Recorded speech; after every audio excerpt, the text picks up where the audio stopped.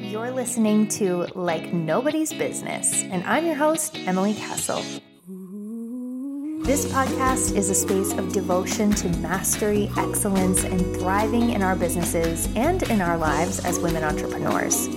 Each month, I'll be helping you tool up with resources to support you to navigate a new area of entrepreneurial life with intention, strategy, and soul.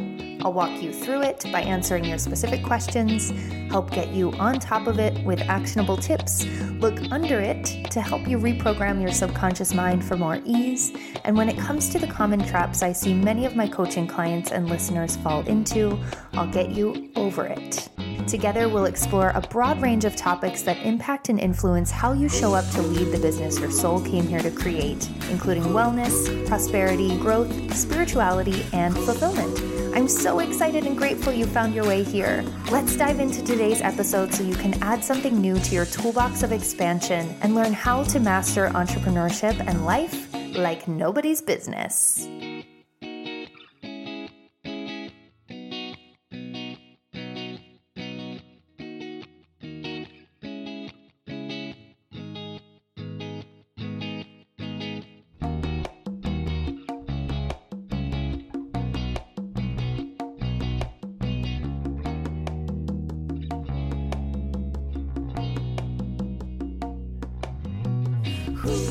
The intention of today's episode is to help you get on top of this month's topic with actionable strategies that you can begin implementing now.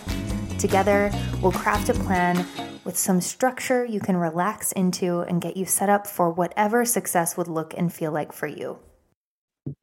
Hi, everyone. Welcome back to the show. I'm so excited to have Tracy Roberts here with me today. She is not only an amazing visionary and the co-steward of Medicine for the Modern Soul, but she is so many other things as well. And I've been so honored to support her in her work over the last year and even prior, I guess technically like the last 2 years fully, but this past year in the mastermind.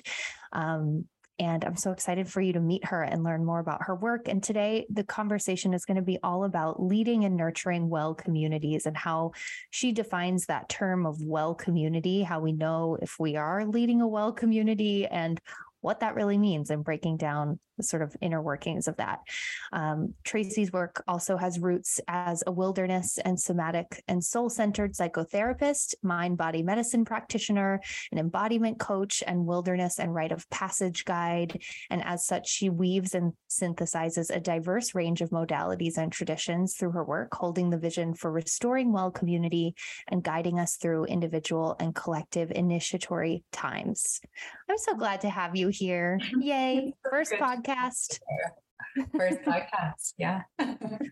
Even more of an honor. I'm so excited to dig in with you. I know we have kind of talked about these concepts, but almost in little blips here and there, like around a coaching session or something. And so I'm so excited to dive in and really like highlight and showcase your brilliance today in the work that you do. And also for myself, just learn even more about it from like a different angle, a different perspective.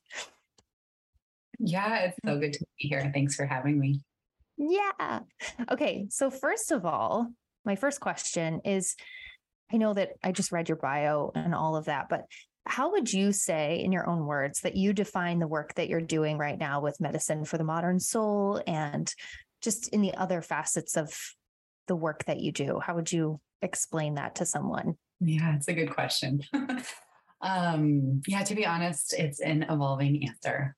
My roots, as you mentioned, are in wilderness and somatic psychotherapy. So I've been in that world for like a really long time. I've worked in the coaching kind of field, outdoor education, outdoor leadership, et cetera. And I think, the way that I would really define my work now is a lot more of just a guide, teacher. I had a friend one time who said, I'm a grandmother in training. And I was like, that feels right to me. And so I often joke that I'm an elder in training. And to me, what that means is just really supporting both individuals and also the collective, to step into kind of what a lot of, with initiatory work is called like full maturation, or an initiated adulthood. And that's a process in itself. So yeah, I work a lot with individuals. And then my bigger passion is working with community and group experiences. Beautiful. Do you want to share a little bit more about like what Medicine for the Modern Soul is and what that means to you? And I know you also have a partner in that. I do. I have a really awesome partner in that. And they're really, to be honest, a community that is what really actually holds the whole vision together.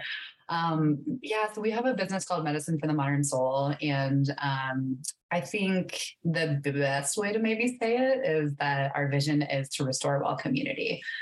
And, for me, what that means is like really paying attention to the rhythm of soul and the collective and kind of guiding people back to that like belonging and remembrance in that. So Medicine for the Modern, like on a more practical level, we do mostly what we call retreats, gatherings, and immersive experiences. And really, it's like an immersion. And so it's almost impossible to describe them. But really what it is it's almost like we really hold the space at the retreat and kind of weave in a lot of different things. But, sort of the wording that we often use is to bring forth like work that our souls crave. So we create these experiences where women really get to land and to be and to play and to grieve and to cry and to laugh and really all of it. So we do that through a bunch of different things like embodiment exercises, somatic work, a lot of ceremony and ritual, a lot of grief ritual, a lot of play, movement, all of it. So that's kind of like all the ways. Yeah. That's kind of the blip of it. Beautiful. Yeah. It's been so awesome to watch, just to see the footage, and I'm excited to come to one of your retreats soon, but, one of your experiences, rather, however we want to say it, an immersive experience.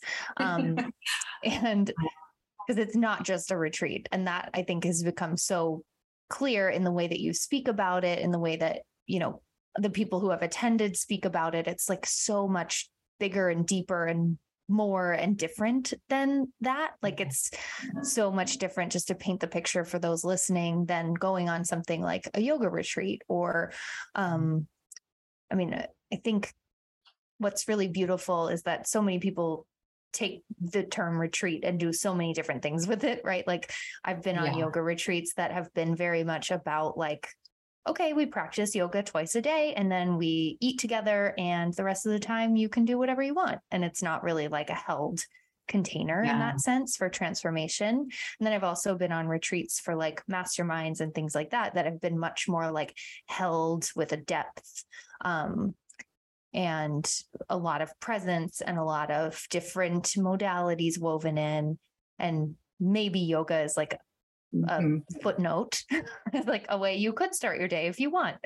And so I think when we talk about retreats, even, or just immersive experiences, I think so many people have had so many different experiences, even within that one type of experience, that it could be so different. And I know what you do and what you and Katrina do with Medicine for the Modern Soul is so unique from probably anything that any of us have ever experienced. And I'd love to hear about the ways that you create well community and what that really means for you on like an operational level. Like what does it look like to have well community, or to create that and lead in that way through an experience, like a transformational experience? And how do we know when that's not happening, maybe as a contrast? Yeah, I might zoom back out and then come back and answer that more directly. So let me know if I go down a rabbit hole that's not that. Perfect.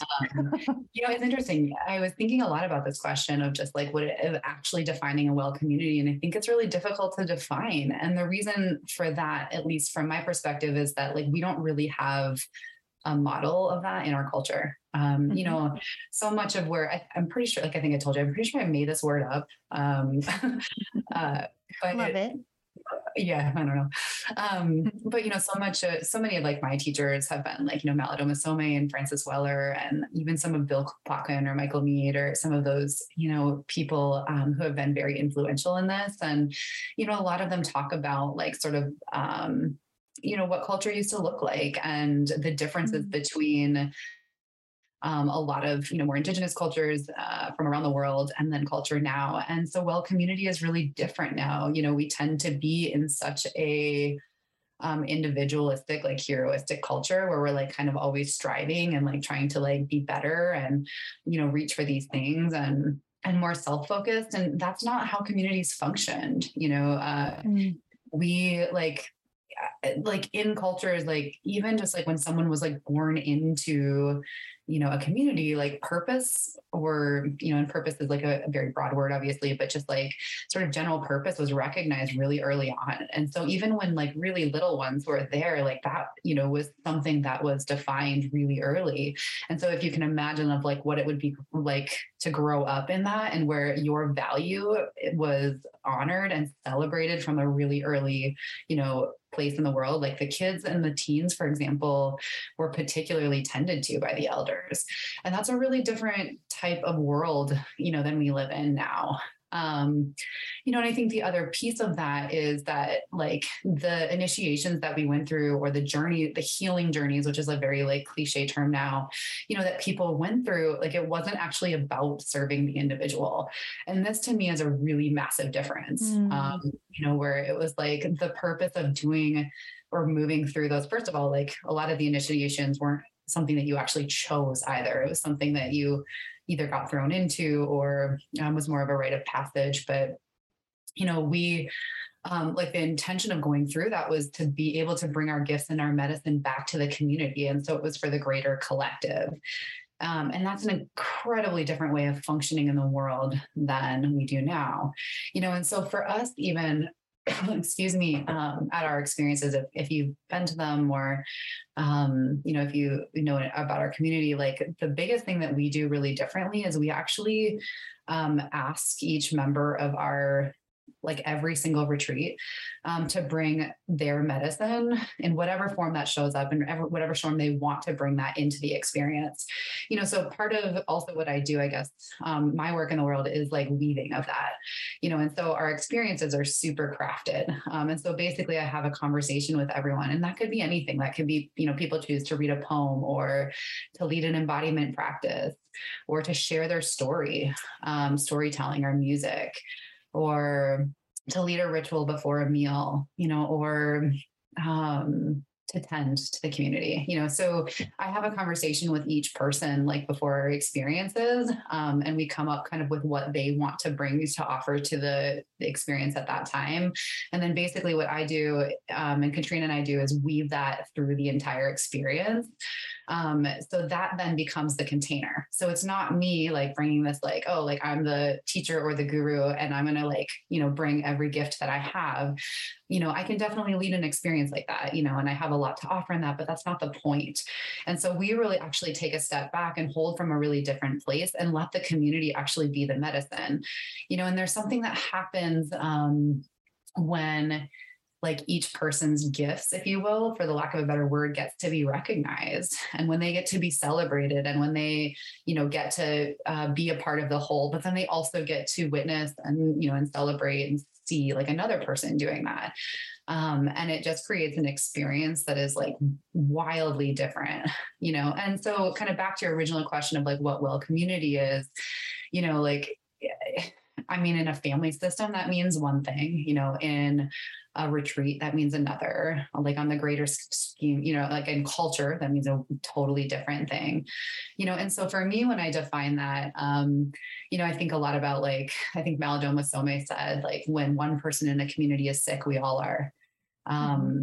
And that really hit me one time, where it was like, okay, like if we can actually like start to build well communities from the individual and from these small groups out, then people can also take sort of that idea of what that means to them into like their greater communities. And like, hopefully that will have a ripple effect. And so there's a lot of ways to do that. And there's a lot of meaning, I think, of what well community looks like. But at the end of the day, like the way that I think of it is where we're actually journeying, like, doing the undertaking of that journey into a mature adult or an initiated adult, which again, Francis Weller talks a lot about. There's a lot of people that talk about that. And coming together from that place of wellness and actually being in community and embodying community from that place. So it's a huge topic. But yeah, does that kind of answer that a little bit? Totally. I love that. And to reflect and sort of build off of what you just shared, I feel like what I'm hearing from all of that is like when each person within a community, like you were saying, this quote around, like, if one person is sick, we all are. And also if one person is well, hopefully that creates a ripple effect of well-being throughout a community and positive impact and thriving, right? It's like, that is also contagious, just like if one person is sick, it's contagious for all. And I think in the world that we live in today, there's such a craving, like a deep craving and a deep need that goes unmet for most of us around being in community, being in healthy community, and being in intimate and deep community with one another, because we're so in ways, obviously, we're so much more connected than we ever have been, in a sense that's like so overwhelming for our systems. Like we're not quite designed to take in that level of information all the time about that level, that many people at all times, like we do on social media when we just open Instagram. It's like suddenly flooding, right? And I'm also hearing from like a leadership perspective that there's that there has to be a lot of trust and a lot of release of control over what an experience is supposed to be, or what an experience is, like specifically like the image I'm getting is like a very tightly run ship, like in a way that is too rigid for the magic to happen. And I hear what you're saying is that in the experiences that you weave together, there's a real trust in each of the individuals showing up and in their gifts and their medicine, in what they're bringing to the table, and what they are meant to experience or learn or heal or receive in that experience, in that space. And if you were to overly control it or think you knew exactly what should be happening for each person, it would be the equivalent of like sucking all the magic out. That there's this sort of like, there's this deep trust that allows for a release of control of the individuals, the experience, the collective, and how things unfold. And I think that's so central and key to having like a well-held structure, but then also with a lot of trust. Totally. Yeah, there's a lot of threads in that. Yeah, I mean, it's interesting, right? Like, I think it's an art, right? And I'm a big nervous system person, and I know that that's a very buzzy like word right now, but to be able, like, I want to go back a little bit to the community piece of that's what you're speaking to, like, because, yes, like to have a living community, we have to have healthy individuals, and to have healthy individuals, we have to have a living community. And Francis Weller says that often. But in my opinion, like the shadow side of community is that we have a lot of wounding in community. Which is a really important thing to name. And whether that's with individual relationship or, with women or with whatever. And that's something that, like as a facilitator or as a leader, like half of my job in these, I mean, whether it's a one-on-one experience or a group, is like, what is my actually capacity to be in my own body, and to hold an experience, or to be a mirror for someone, and have I actually gone through initiations and come out on the other side? And those are things, we don't just go through one initiation and, we're good. So for me, like I have so much integrity in that, and where it's like, and there's such an art in being able to show up in that way as a leader. And I also, I think it's important to know like where our humanness lies in that, and where we're, maybe not able to hold that as well, or, and so I just want to name that piece of it, as you're speaking to that, because I think that's a super important thing. And, I see a lot of, and, I have no interest in criticizing the way that people are doing things. Because I have a genuine belief that we can only do, like, we're always doing the best that we can with the tools that we have at any given time, and the tools more particularly that we can access. But I do think that there's a lot of, people out there who are like trying to take on some of this collective work, who perhaps like don't have that skill set to be able to really hold that for, that wounding, or that like awareness, or that, what comes up with you even, or like as an individual, like when in relationship with others. And so that's a little bit of part of this as well. Mm-hmm. Yeah. How do you navigate actually finding sort of like the separation and building let's see, how do I want to phrase this? Like building a healthy relationship dynamic with clients, or people that you're, whether it's like retreat participants or one-on-one clients and things like that. I think you've spoken to this in our mastermind group before, and given some really beautiful wisdom around how you walk that line, or how you navigate that space of building a healthy dynamic. And I think it's something that on the podcast specifically I've spoken about, like maybe things that contribute to that not happening, to not having a healthy dynamic. But for you, or if you were working with someone, what are the pieces of that kind of play in for you? Yeah. So are you asking just kind of what are the pieces of like working healthily with a client, essentially? Yeah. Mm-hmm. Yep. Ooh, yeah, that's a big one. It's interesting. Like this, another question I think about a lot actually is this, because, as like in my formal training as like a therapist, and I had really, very like holistic training, very different, I would say, training than a lot of therapists have. And so grateful for that. Just really incredible mentors and teachers in that, and for my master's, I went to Naropa University, and we learned a lot about how to really sit with someone, and I started graduate school later than some. I think I graduated with my master's at 30 and started PhD maybe at like 33 or something like that. And like I was smart enough when I was 30 to know that like, I don't really actually know how to do that very well. No, like that's not something that we, again, like really learn how to do. And I didn't have a lot of guides and mentors and teachers to be able to do that, and so more like formal, like psychotherapy training or coaching training is a little bit different, at least from the ones that I've done. It's like you talk about boundaries and like, dual relationships and all of these things. And, the reality is that in some capacity, like being human in relationship to another person is really where that healing happens. Now, again, like this takes a lot of art and skill. And I want to be really clear about that, to be able to like sort of navigate that relationship from a place of like, at what point, how do I show up in realness, or what parts of myself do I share? How do I engage in that way? And then also, really like have this really beautiful relationship with this client that is like truly healthy and boundaried.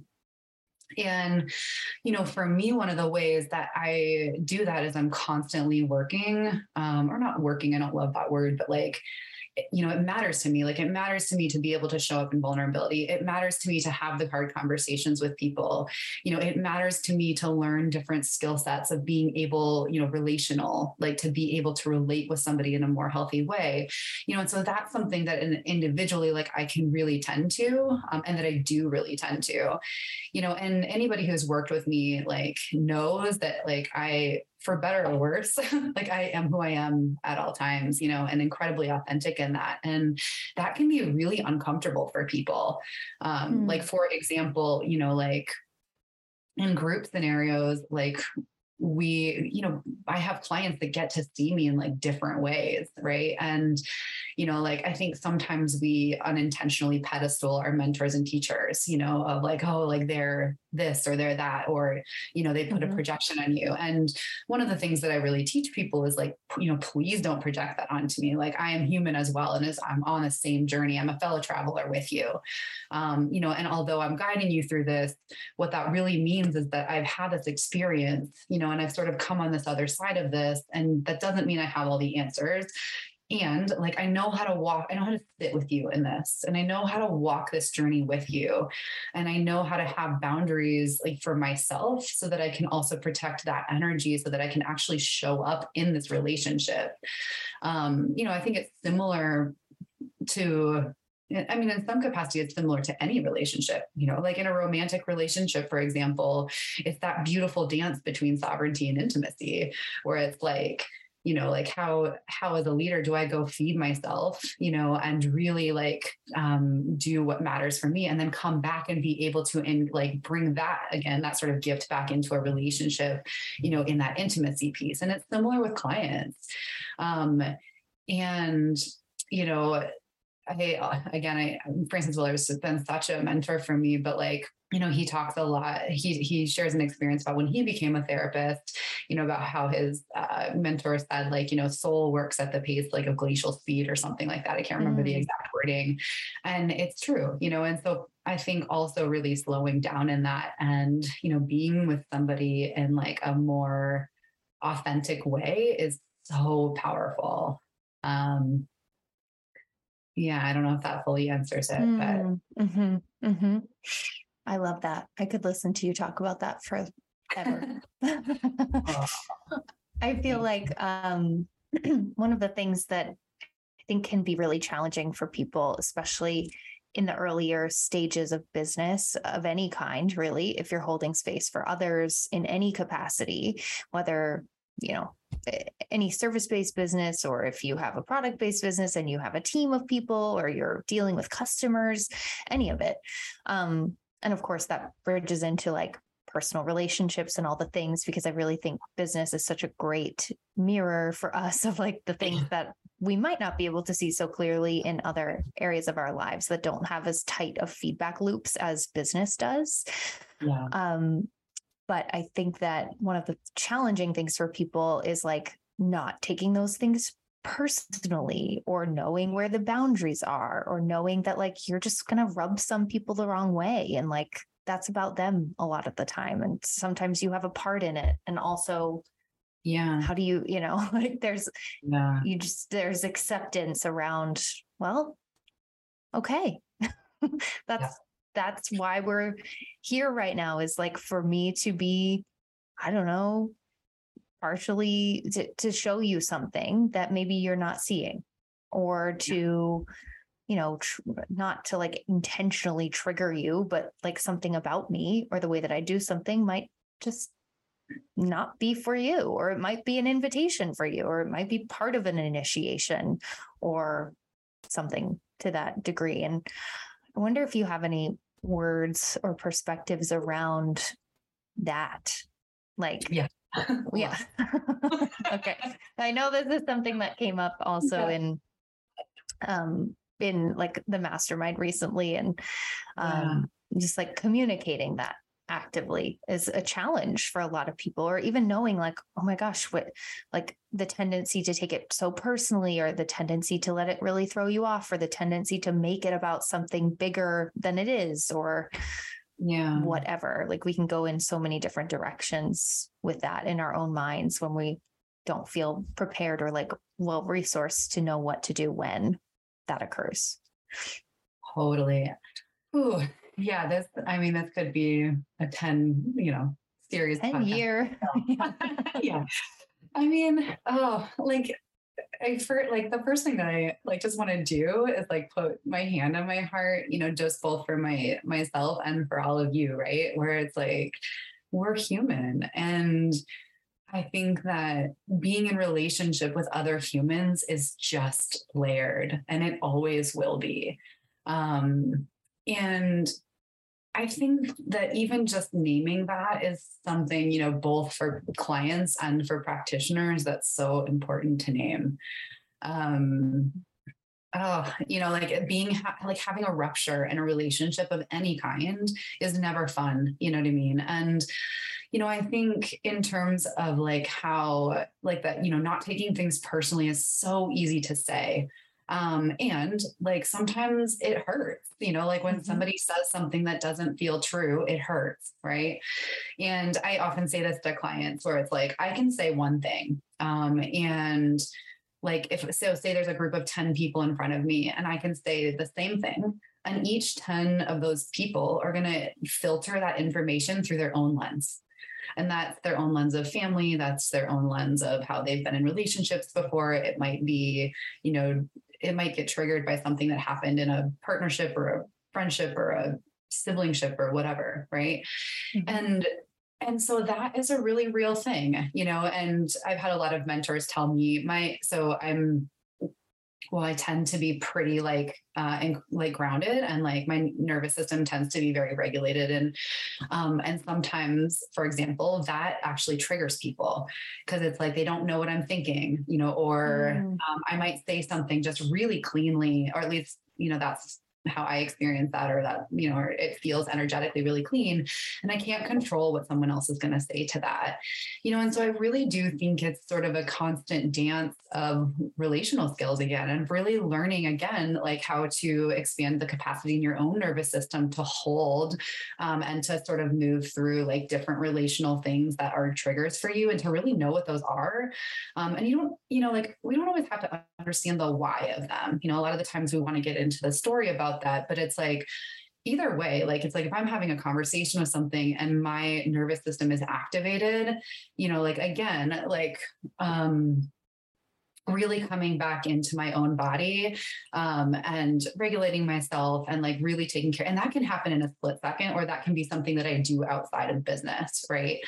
And then there's the place of, so there's that sort of individual process, right? And then there's the actual relationship process of how do you show up with a client in that, or how do you move through the rupture into repair, and I think that there's a line between this because, I actually don't think most therapists get excellent training on this. I know that coaches do not. And most health practitioners also do not. But, for me, when there's a rupture in relationship with anyone, a client who perhaps projects onto me or, had a reaction to something I said, my job essentially, but more importantly, what matters to me as a human is to actually show up with that with them, whether they decide to work with me or not. That's a choice that I make. I will always choose relationship over business. That doesn't mean that I will go, super far to the extent of basically dysfunctional relationship with a client, but that is something that I will engage in until it's very clear that it needs to not, be an engagement anymore.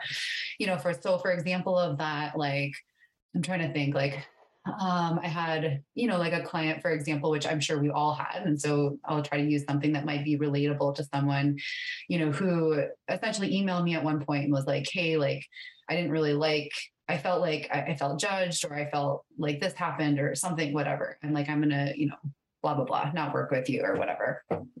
So whenever that happens, which is pretty rare, but it does happen, the way that I engage it is hey, I invite them into a conversation essentially. And then I essentially say like validate that and be like, I would imagine like that's a lot, that you've been carrying this and that's a lot to hold. And like, I can imagine how that felt, on my end, like this was my experience and like, it matters to me, like, like this relationship matters to me.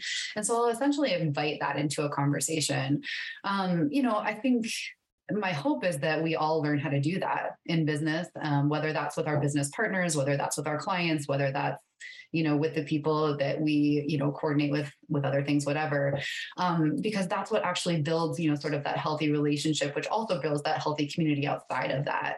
Now, again, that's going to take like us as individuals really learning those skills, and being able to like move through the rupture.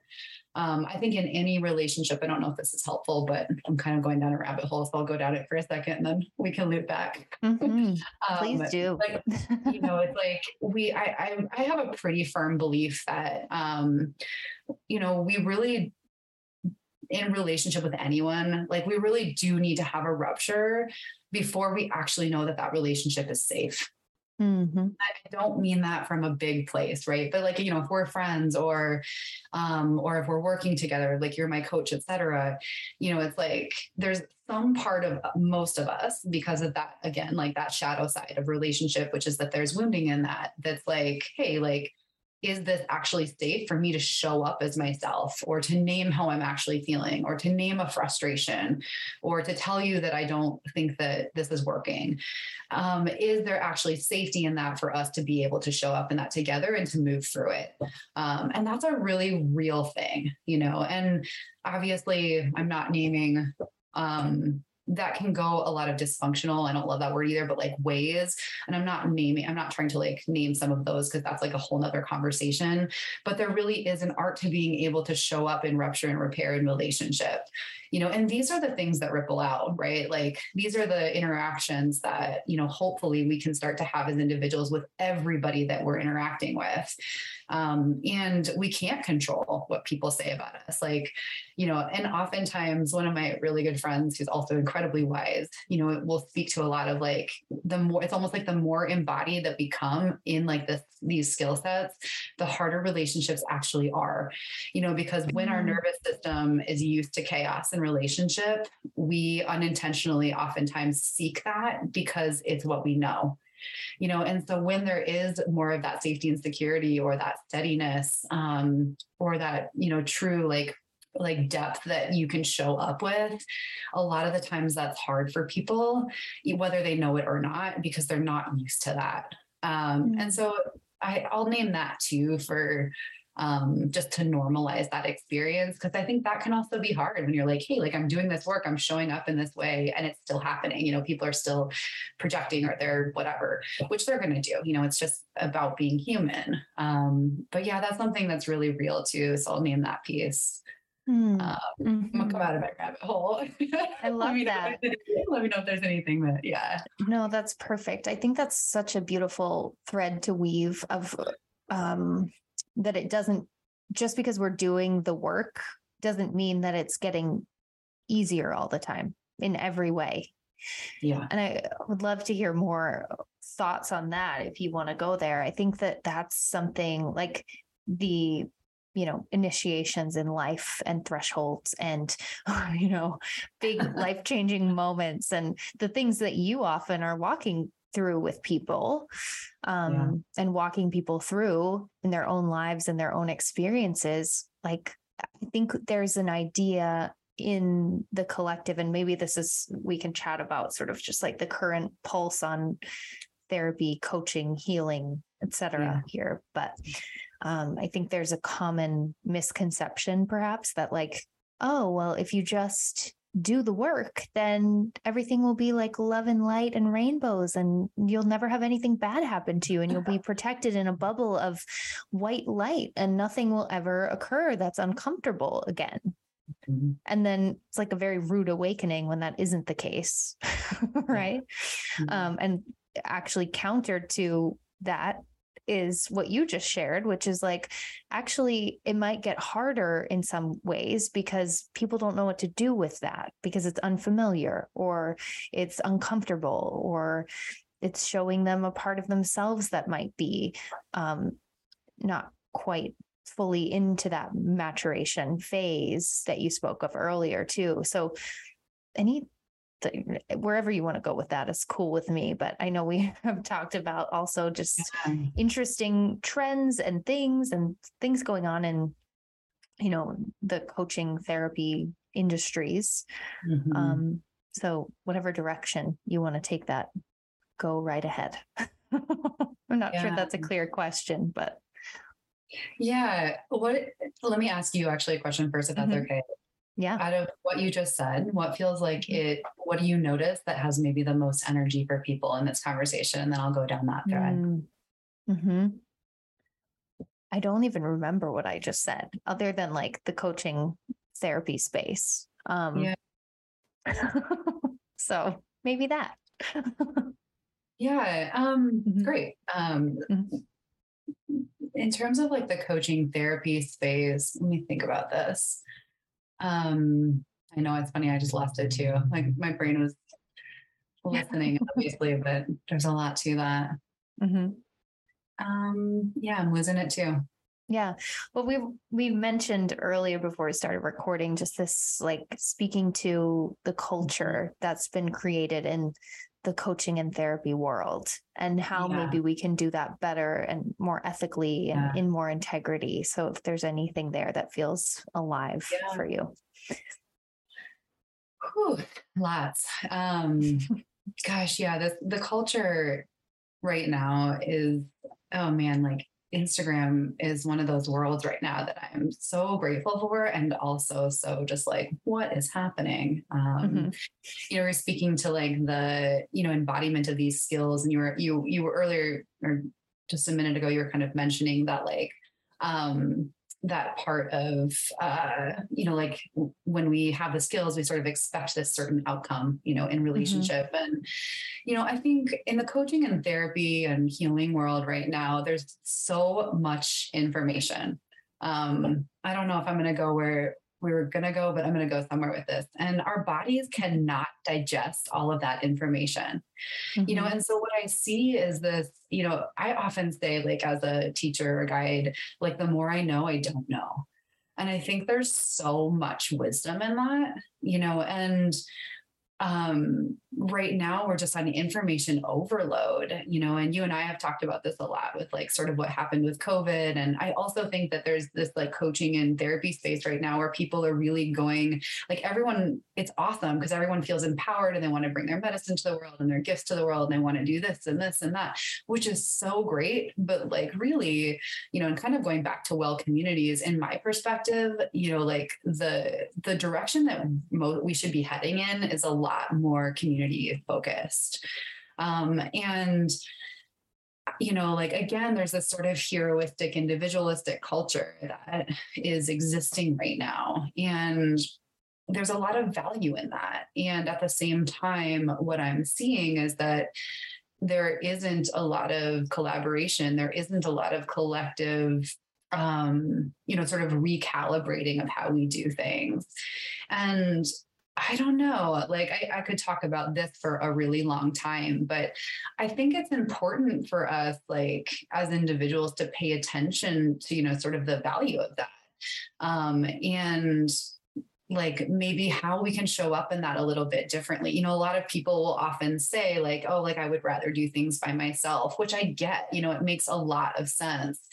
But at the same time, I question that sometimes, of like that sort of like, that mentality of like, oh, like I want to do that because of course it's easier, like it's always easier to work by yourself. Well, that's not true. Most of the time it's easier, you know what I mean? When you don't actually have to navigate the dynamics of, lots of people. But I also wonder, like in our field, like what will shift when we can do that. And when we can really, we say so many words about like, like guiding people back home or journeying back home, and, you know, really like teaching people and supporting people to go back into that individual space. But again, my, you know, kind of the question that I said at the very beginning is like the intention of community was never about like the individual, like growing and like, you know, succeeding in this big way.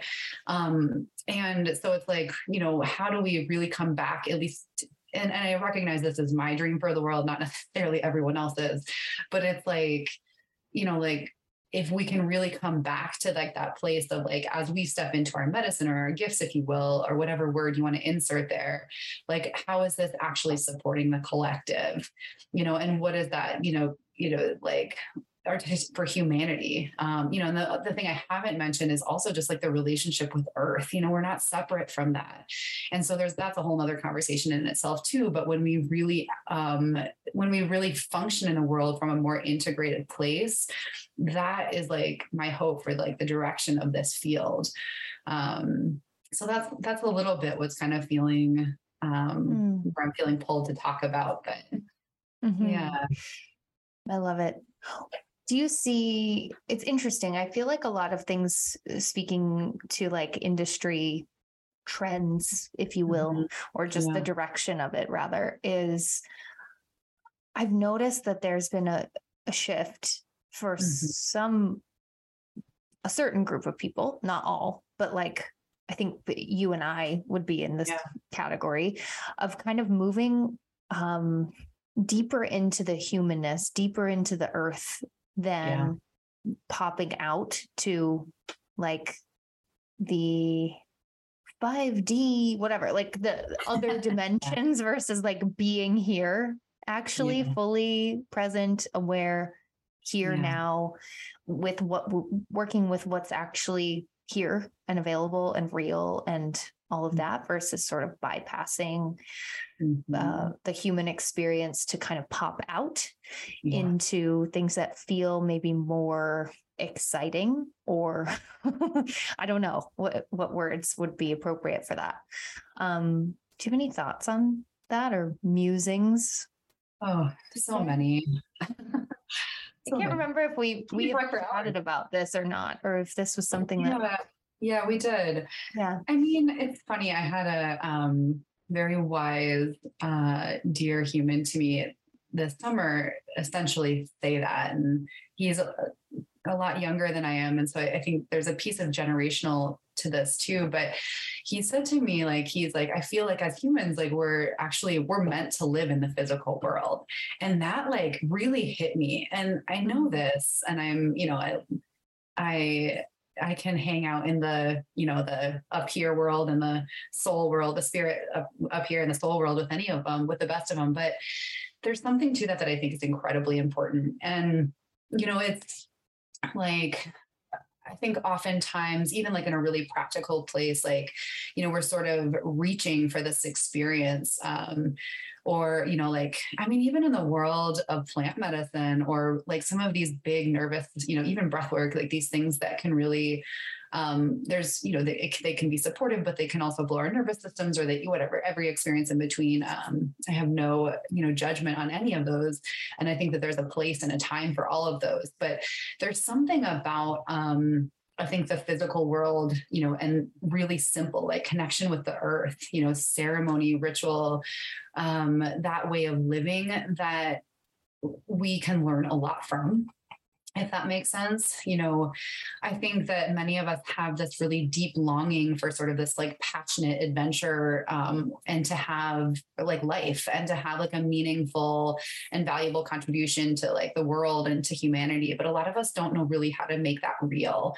And so, you know, I don't know, I can't speak for individuals, but I do think that there's sort of this trend of, you know, it's like almost where that longing becomes this like deep search for something really drastically to shift. And there's a time and place for that, right? Some of these initiatory experiences, which, you know, we get thrown into, they'll change our lives, you know, and they'll take us down into the depths and then into soul, you know, and like, I think that there is something to like, I'm kind of losing my train of thought a little bit here, but even again, from like a nervous system place, sometimes these shifts can be a lot more subtle. So when we're really working with like the physical world, like earth is just so gentle and like loving, and like, so, like the shifts, and the changes and the cycles of weather and seasons, are just a little bit different, and they're a little bit more natural. And did I lose you?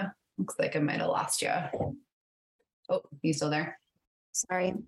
I didn't have any sound for a bit there, so I didn't hear what you said, but I'm sure it was amazing. No worries. Yeah, I feel like I'm like a little bit going in circles, but I guess I don't have a ton to say about this in the context of what we're talking about, but I do think that like engaging in really simple, beautiful, like physical ways, whether that's movement, definitely in deep connection to the earth, is such an undervalued part of healing, sometimes like putting a hand on our heart is like the most beautiful thing that we can do. Or for me, like walking or pilgrim, I just got off the community of Santiago with a client, and like just walking and like being in pilgrimage with this client was one of the most beautiful things. And like, she was in her body, she was connected to other humans, she was connected to the earth. Like there's these more simple ways I think that we can,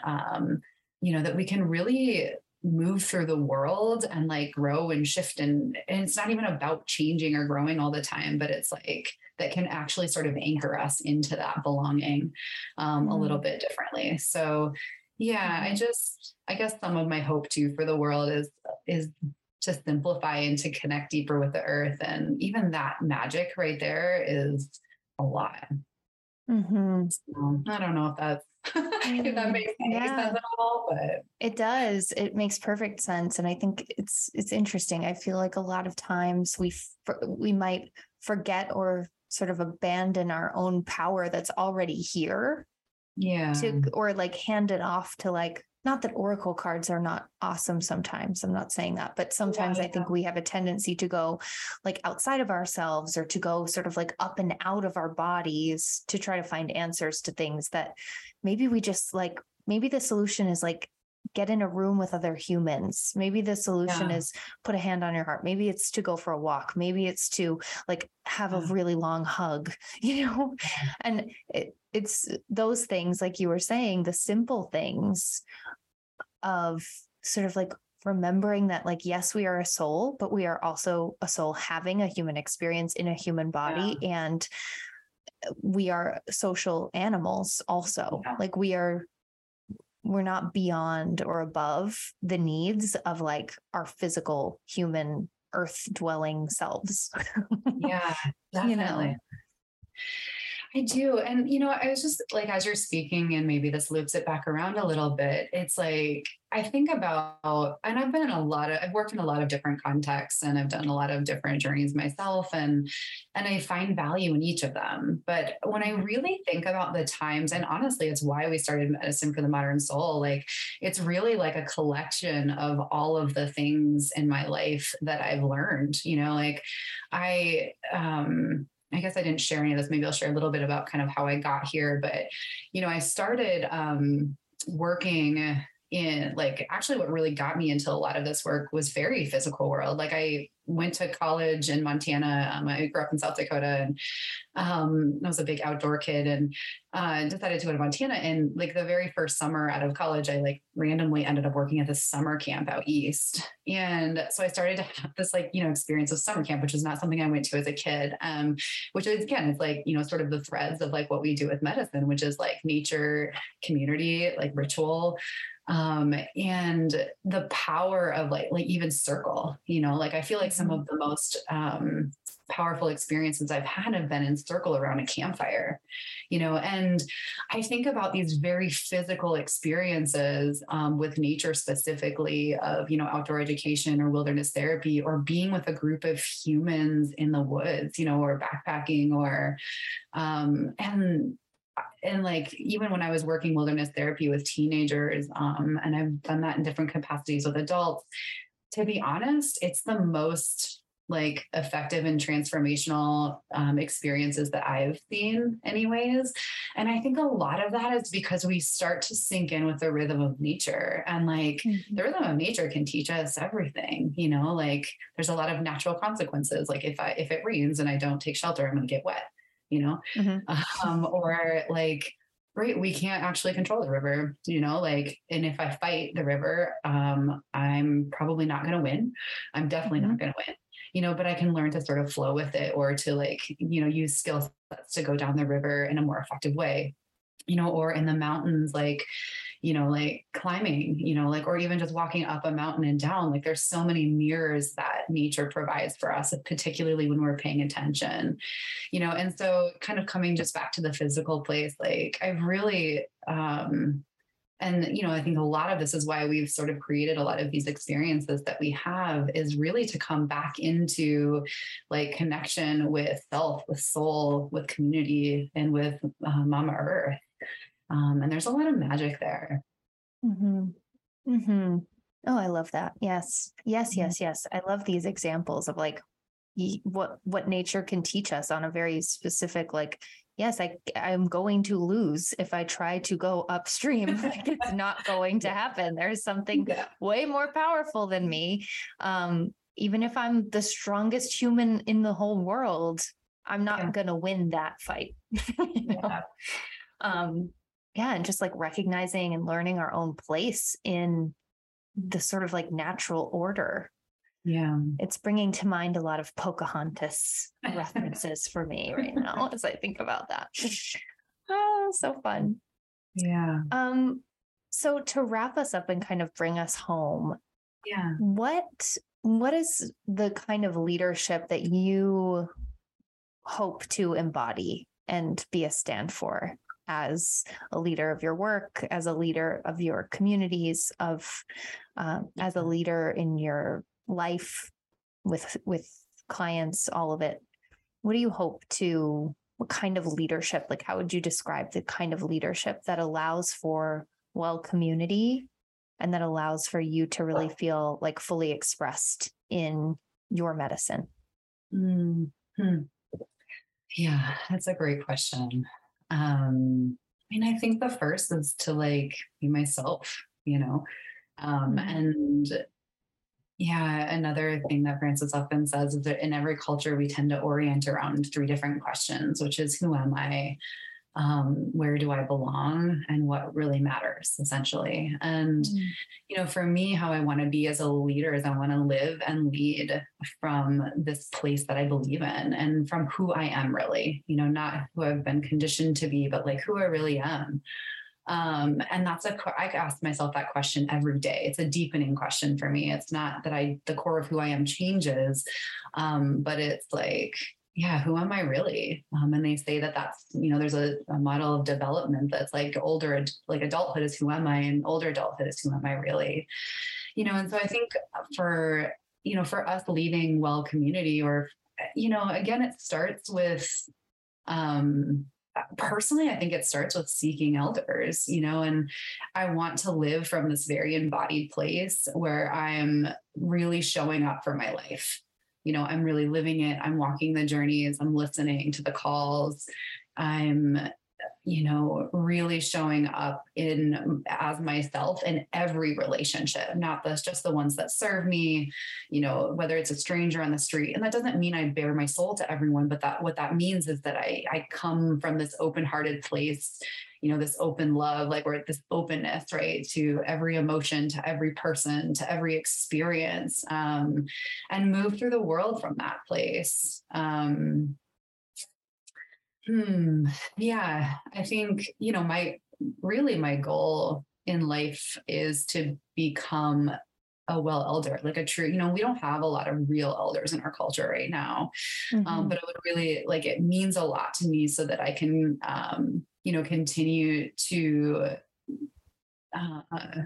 guide, I guess, and that is more of an action word, but like, you know, to be able to like sort of that full cycle of humanity, you know, like I love, like, I want to lead from this place of also like recognizing and really celebrating the value of children and like teenagers. They're my favorite. They're the truth tellers, right? Like they're the ones that come, that have so much, like, they don't have all the like web, like kind of gunk of like stories. Like they're so authentically themselves. And I love that about kiddos and teens. And, you know, obviously teens have a little bit more of that, but yeah, I think for me that like really matters. And I remember like, I had a coach, actually I've had many people ask me this in mentorship spaces of just like, you know, oh, like, what do I do if I'm like out here and I see a client in this way or blah, blah, blah, you know, or if I, or if somebody asks me about this topic. And what I said to them, you know, is like, maybe there's a different question there, right? Where it's like, if I'm worried about how someone's going to see me, like in, I don't know, downtown Whitefish, where I live, you know, the question I probably should be asking myself is like, am I actually showing up in the world in the way that I want to be showing up, you know, versus like, what happens, like, you know, when I do something differently or someone perceives me in that way, you know? And so I think for me, like, I always want to just be mindful, like place attention and intention on, just being me and being in integrity with the world. Beautiful. I love that. It's fun to hear you riff on that. Yeah. Okay. So what do you have coming up? How can people work with you or receive your medicine? Yes. Pun intended. And where can they find you? Where can they learn more? Right now, the best and the only place really to find us is Instagram, Medicine for the Modern Soul. And then you can find me at Tracy Rullane. So we have, we have a retreat in Costa Rica coming up in December, which is where Katrina lives, which we're super excited about. And that one's called Wild and Sacred. And we're leading it with a dear friend, Laura Darcy from Canada. And then we have a winter, it's called Two Winter retreat in Montana, which it's like the soul of what we do. It's really kind of like that really depth, like going in and like slowing down work. And then we have, so our winter retreats, and then our last one in the winter is Spring Equinox, which is kind of our bread and butter. It's where it all started. And so that one's also in Montana. So those are the three coming up. And then we do some like local groups, seasonal kind of groups, and you know, some sporadic online workshops, but yeah, mostly the retreats and gatherings. Beautiful. Okay, everybody, go check that out. Go find them on Instagram. We'll link those like Instagram accounts up in the show notes for you, so they're clickable and easy to find. So go check it out and maybe go to Costa Rica. Why not? What are the dates for that one? Because it'll be coming up soon. Yeah, the Costa Rica one is December 10th through the 17th. The winter retreat in Montana is January 26th through the 29th. And then the spring equinox retreat in Montana is the 17th through the 20th of March. Beautiful. Okay. Yeah. Okay, everybody, mark your calendars, go reserve your spot. Talk to Tracy about your medicine that you're going to bring and enjoy. Yeah. All right. Thank you so much, Tracy, for joining me for this conversation. This was so fun and so delightful and such a fun, like different way that we get to connect and play in the world. So thank you for that. Yeah. Thank you so much. It's always fun to riff with you. Thanks everybody for tuning in. I will see you next week.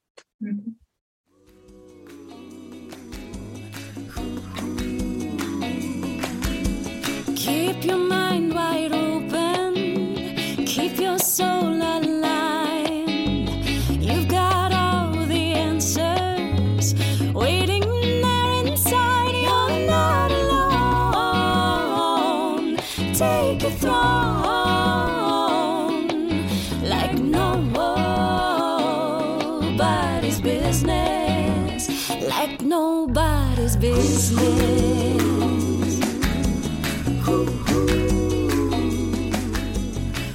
Thank you so much for tuning into today's episode of Like Nobody's Business. So, what did you think? I hope you found this episode absolutely enlivening. If you loved it, I'd be so grateful if you'd help me spread the word by sharing this episode with a friend or a loved one you know would feel supported and encouraged by this too.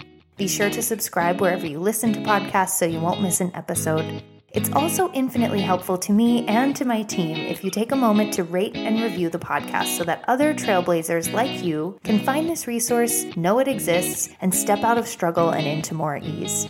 Thanks so much for sharing your time with me today and for taking this space to receive nourishment for your greatest vision. And in case no one told you this today, you are wildly brilliant, beautifully wise, and radically trustworthy. Keep shining your light so that all of those who need what you're here to share with our world can see, feel, and experience your unique medicine. Thank you, thank you, thank you, and I'll talk to you soon. Nobody's business, like nobody's business.